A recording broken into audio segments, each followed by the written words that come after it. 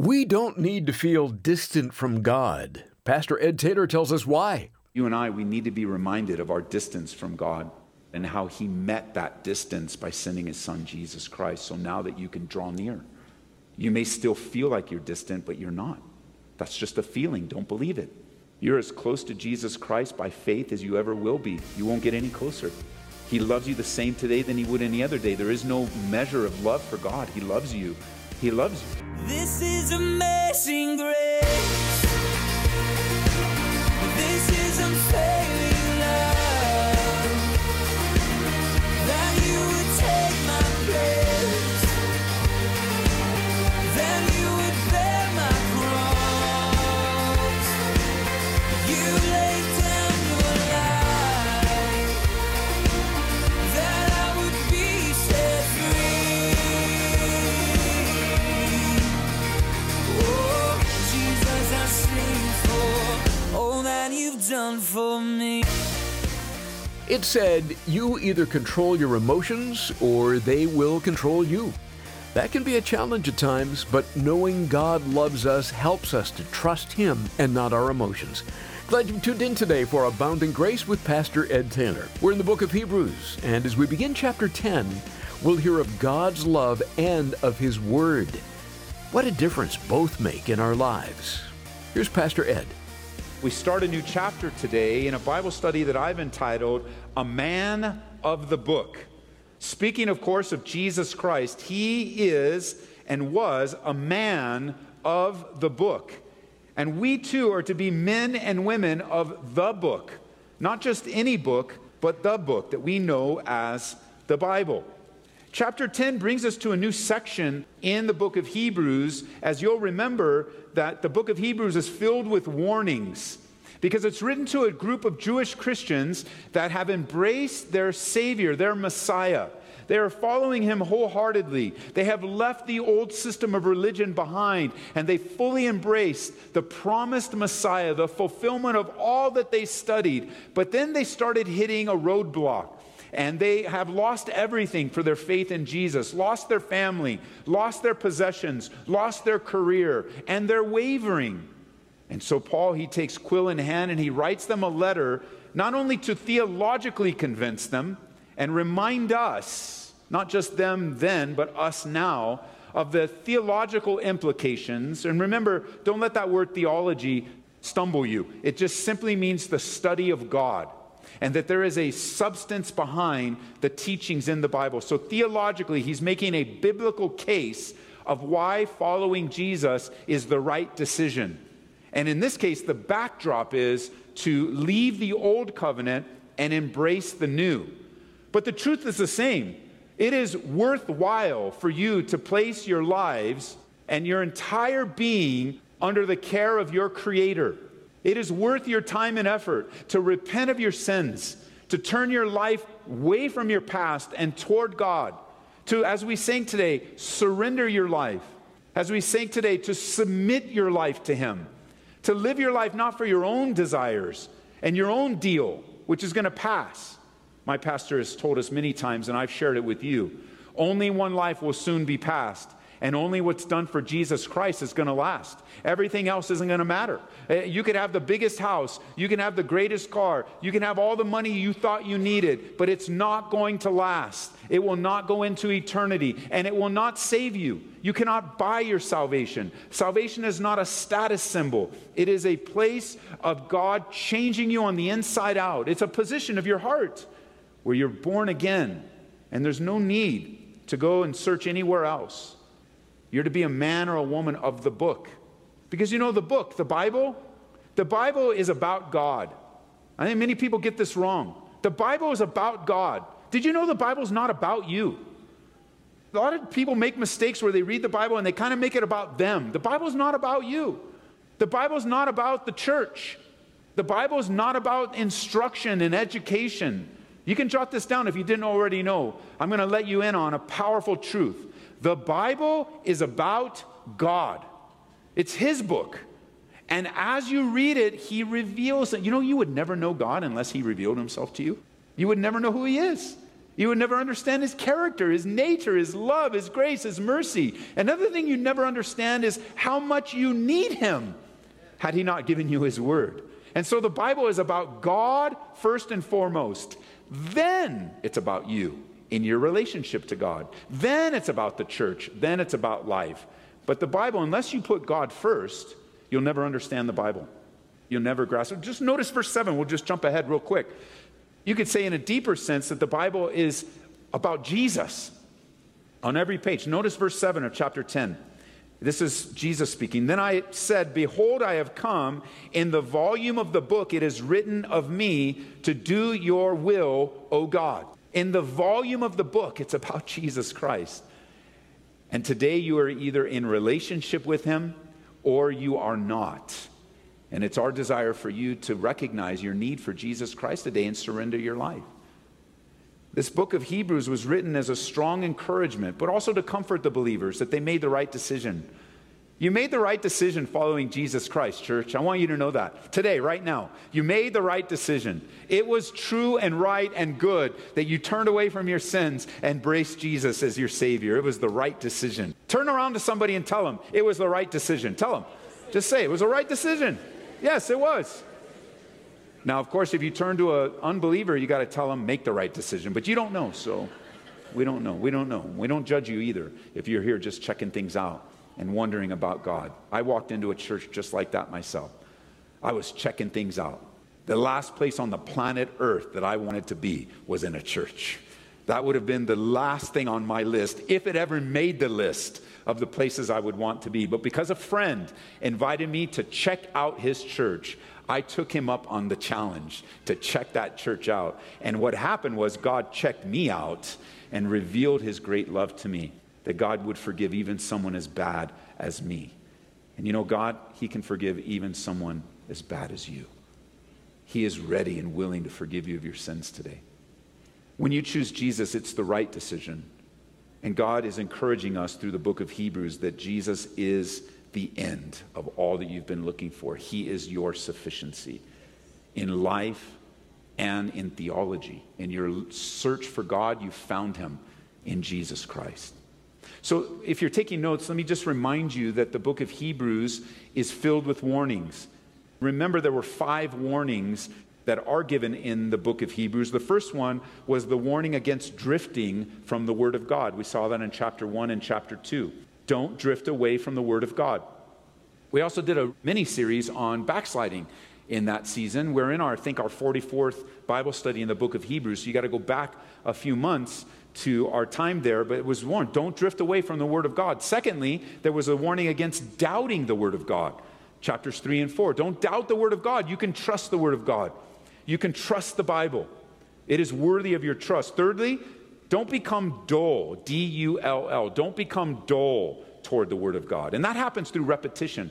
That happens in a church like this where you're here week after week, and it doesn't matter who's filling the pulpit, who's teaching, you will get taught the Bible, verse by verse, chapter by chapter. And on top of that, you can tune into the radio, and 24 hours a day, 7 days a week, Monday through Friday, you have the Word of God taught to you most Sunday, and on occasional a couple spots on Saturday. You can have the Bible constantly. And what happens when you constantly do something, it's easy to become dull. I'm just like, whatever, another Bible study. Yes, another Bible study so that God might use it. You got to be careful. Number 4, there's the warning against despising God's word, which is where we're starting here in chapter 10. It's a whole new section. Don't despise the word of God. And then finally, the last warning we'll get to it in chapter 12 is the warning against defying, going against the word of God. And so it's really a call, the book of Hebrews, to hear and heed the word of God. So let's pick up in verse 1 of chapter 10, as it says, for the law having a shadow of the good things to come, and not the very image of the things, can never, mark those 2 words, mark the phrase the law, circle it, and then mark the phrase can never, circle it, put a little line next to it. This is an important truth. The law can never with these same sacrifices make the person that approaches perfect.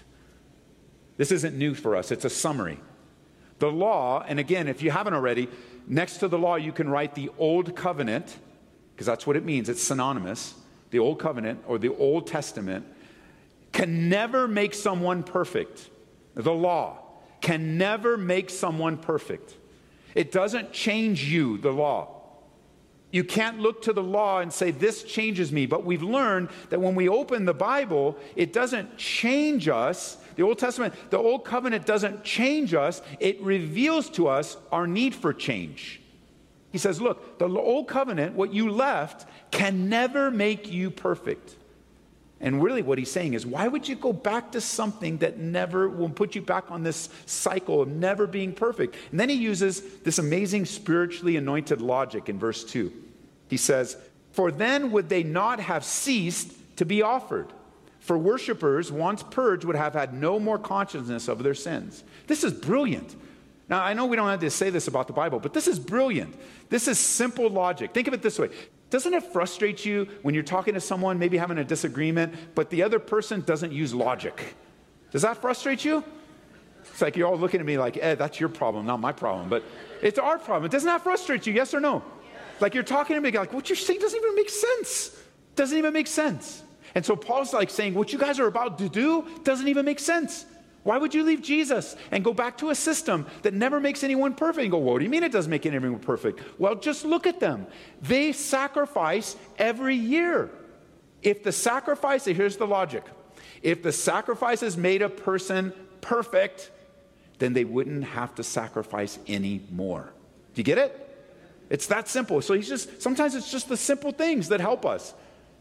The reality of humanistic evolution, and the old theories of, what man used to be a monkey. So simple logic. If monkeys become men, then why are there still monkeys? Oh, Ed, you need billions and whatever. No, it's not true. It's not logical. And so the Bible is filled with just simple logic because God is logical. He's a God of order, not chaos. He's not the author of confusion. He's the author of wisdom. So he's simple. Just simple stuff here. Verse 3. For those sacrifices, in those sacrifices, there is a reminder of sins every year, for it's not possible. So you got it together? The Old Covenant, the sacrificial system, is not possible that the blood of bulls and goats could take away sins. It's not possible. The blood of bulls and goats did not forgive the people of their sins. God forgave them of their sins. Living in the Old Testament times under the Old Covenant, the children of Israel only lived with shadows. Every animal that was sacrificed pointed to the coming Messiah. Every part of the incense, everything as we studied through the tabernacle, everything had meaning pointing to Jesus Christ. They lived by faith, trusting that God would one day, any day, fulfill all of the shadows with his promised Messiah. But the endless offerings of the law could never make a person right. If they could, then Paul says, then why don't they stop? And even as he's writing this, the system is ongoing. It's happening right there. They're still sacrificing animals. So why didn't they stop? Well, because they needed to continue until Messiah came. But he came. And because they didn't stop, on that Day of Atonement, that one time of the year, not only did they sacrifice, but the high priest would remind the people verbally of their sins and transgressions. Remember, we've looked a lot at that scapegoat. But after the animal was sacrificed in the Holy of Holies, on the mercy seat where the blood was spread, because the mercy seat on top of the Ark of the Covenant was what? A picture and type of Jesus, who is our mercy seat. He is our atonement. He is the one that forgives us. So after he'd come out with his hands bloody, he'd stick his bloody hands on that head of the goat, the scapegoat, and he would pronounce the sins one by one of the people over the people. They'd have to hear again of their failures and their sins against a holy and a righteous God. Which reminds us, as you're out and about sharing the love of God with people and encouraging them and maybe even inviting them to a church service or telling them to listen to the radio, and they don't want to, and they're greatly resistant to you, one of the reasons is they don't want to hear about their sin. And that's normal. Who wants to hear about their sin? But the gathering of the saints like this today, like when we gather together to this building, one of the things that happens is we're reminded, well, first of all, we're reminded of God and his great love and goodness in our lives. But how can we think of God and not think about our own failures and the distance really between us and God. God is holy and we are not. And then let's say you failed this week. Let's say you failed many times. Let's say you had a big issue, big difficulty this week. You're reminded of that. Maybe you had some pain this week. Well, you're reminded of that. And you're reminded not only of your sin, but also the sin of this world and how upside down this world is and how much pain and sorrow and difficulty and suffering happens because of sin. And so people stay away from that. They don't want to hear about sin. But see, you need to hear about sin because when you think of God and you think of sin, your next thought is, well, what do I do about it? What do I do about my distance from God? And then you begin to think about, wonder what God thinks about my sin. And as the sacrificial system was ongoing for the children of Israel then, they were reminded of their sin every year at the bare minimum. But each time they'd bring an offering, they were reminded of their distance from God. They were reminded of their need for God. And you and I, we need to be reminded of our distance from God and our need from God and how he met that distance by sending his son, Jesus Christ. So now that you can draw near. You may still feel like you're distant, but you're not. That's just a feeling. Don't believe it. You're as close to Jesus Christ by faith as you ever will be. You won't get any closer. He loves you the same today than he would any other day. There is no measure of love for God. He loves you. He loves you. He cares for you. And so people stay away from a place like this. They stay away from Christian radio where there's teaching because they have to deal with these things. And it just seems for people that it's easier to not deal with these things. Just to pretend it doesn't happen. To pretend I'm not that bad. Just to pretend. You live a life of pretend, you're going to have to face the judgment day. And that's not going to be pretend. It's real. And the blood of Jesus Christ that was shed for you is real, as we saw in our study last time. Pick up with me now in verse 5. Therefore, when he came into the world, he said, and notice in your Bibles it's capitalized. Therefore, when he came into the world, he said, speaking of Jesus, he's quoting now from the Psalms, Psalm 40. Sacrifice and offering you did not desire, but a body you've prepared for me. In burnt offerings and sacrifices for sin, you had no pleasure. Then I said, behold, I have come. In the volume of the book, it is written of me to do your will, O God. Previously saying, sacrifice and offering, burnt offerings and offerings for sin you did not desire, nor had pleasure in them, which are offered according to the law. Then he said, behold, I have come to do your will, O God. In this, Jesus came, it says, here's the explanation. He takes away the first, which was the old covenant, that he might establish the second, the new covenant. You've entered into the completion, Paul says. By that will we have been sanctified through the offering of the body of Jesus Christ once for all. So the final sacrifice of Jesus replaces all of the repetitive sacrifices.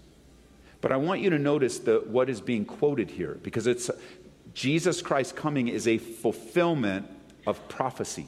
God predicted that he would come. From the shadows, Paul reminds them of the substance that they find in Jesus Christ.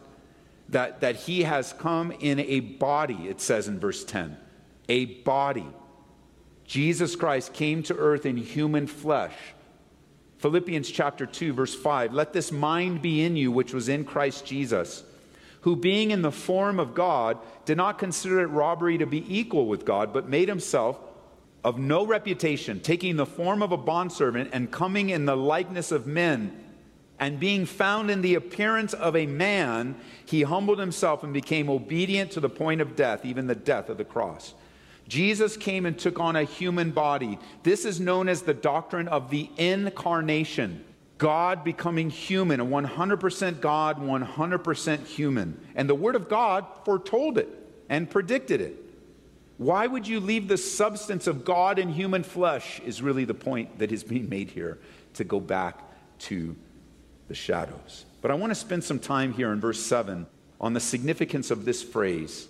In the volume of the book, it is written of me, Jesus said. The volume of the book. Jesus was a man of the book, and the book is about Jesus. He was a man of the book, not many books, but the book. And by the time of this writing, this was the inspired scriptures of the Old Testament. What we know today is the Old Testament. Jesus was a man of the book. Turn over to 2 Timothy, would you please? 2 Timothy chapter 3. Because of Jesus' commitment to the Word of God, we are to be committed to the Word of God. And as we study the volume, we need to look for Jesus on every page. And we need to be men and women of the book. And if you're new to Calvary, this is your first time here, or this has been your home church for a long time, it's worth reminding you today that we are a church about the book, the Bible. That is it. That's the tool that we use here. And we have chosen to adopt the methodology with the Bible to teach it. Not to teach from it, not to teach about it, but to teach you the Bible. Word for word, verse by verse, book by book, chapter by chapter. I didn't put them all in order, but you get it. Everything in the Bible, we're going to teach you. And we're going to teach it not only what it says, but what it means, and then what it means for you. It's the Bible. It's the Bible that you need. You don't need my opinions. You don't need my stories. You need the Bible. And here, week after week, you're going to get the Bible. And you're going to get it no matter, like I said, no matter who's filling the pulpit, you're going to get the Bible. Why? Because that's what you need. It may not always be what you want, but too bad. You're going to get it because you need it. We need the Bible. Some of you are real frustrated right now in your spiritual walk. You go, I'm just not growing. I don't find the kind of spiritual growth. I don't know. You might even have this attitude of, Christianity doesn't work for me. Or you might be listening on the radio, kind of going through, and you're like, well, I tried Christianity and it didn't work. Not true. Whatever you tried, it wasn't Christianity. Because Jesus never fails. And Christianity is a relationship with Him, as you learn about Him through His Word, will not fail you. So I don't know what you tried, but it wasn't a relationship with Jesus Christ. But I'm going to tell you guys, because, you get frustrated. You get frustrated about your spiritual walk. You go, well, I need a class. I need a teacher. And, I'm telling you, this is more and more. Almost every week I get somebody emailing me, Pastor Ed, I've been watching this YouTube video, and I want you to watch it and tell me if you like this guy. Don't send me those videos. I don't have time. I got one just this week. And in the question, the way that the person described the question, I could already tell, stop watching this guy. You already know the Holy Spirit's ringing alarms. But here's the thing. I've been around long enough. I've been here 20 years now. I've been around long enough where I have seen what the Bible says, that winds of doctrine flow through our city, flow through our church, flow through different people coming in with all kinds of weird stuff that they made up. Used to be found on Christian TV, but now it's on YouTube and this tube and that tube. And stop watching YouTube and read your Bible. That's really the essence of this. Now, of course, we're asking for audio and video servants because we also have things on YouTube, but that's all right. All right? We want good teaching out there, so there's good stuff. But stop looking for something new and just read your Bible. You want to grow? I'm going to give you a class. You go, so Ed, I need a class. I need to watch a series of videos. Give me some MP3s. How can I grow? I'm going to give it to you right now. We got 2 classes we're going to do right now. Ready? Class number 1. If you want to grow in your relationship with Jesus Christ, read your Bible. So here's the test. If you want to grow in your relationship with Jesus, what do you need to do, class? A++. You're going on to second class now. We'll get to that second class next time when Pastor Ed Taylor returns. A little hint? It's to do what you read. More on that next time. But in the meantime, know that God will bless you as you become people of the book. This is Abounding Grace. If you joined us late or would just like to hear the message again, drop by aboundinggraceradio.com. Another way to listen to Pastor Ed is through the app. It's free. Just search for Calvary Church or Ed Taylor. And we're also on Apple Podcasts. Abounding Grace is made possible through the support of our listeners, just like you. And when you give a donation of $25 or more to Abounding Grace, be sure to request The Jesus Style by Gail Irwin. You'll observe Jesus as the ultimate servant and discover how to become great in the kingdom of God through servanthood.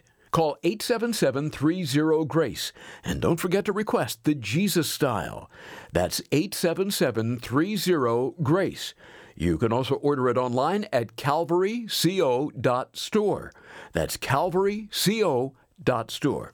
Pastor Ed always enjoys hearing from his listeners. Even just a quick hello means a lot. To request prayer, ask a question, or to let us know what God is up to in your life, email us through the website at aboundinggraceradio.com. And then be sure to join Pastor Ed Taylor next time for more teaching from the book of Hebrews. That's right here on Abounding Grace. This is amazing grace. This is unfailing love. That you would take my place. That you would bear my cross. You laid down your life. That I would be set free. Oh, Jesus, I sing for all that you've done for me. Abounding Grace is brought to you by Calvary Church, Colorado, here in Aurora.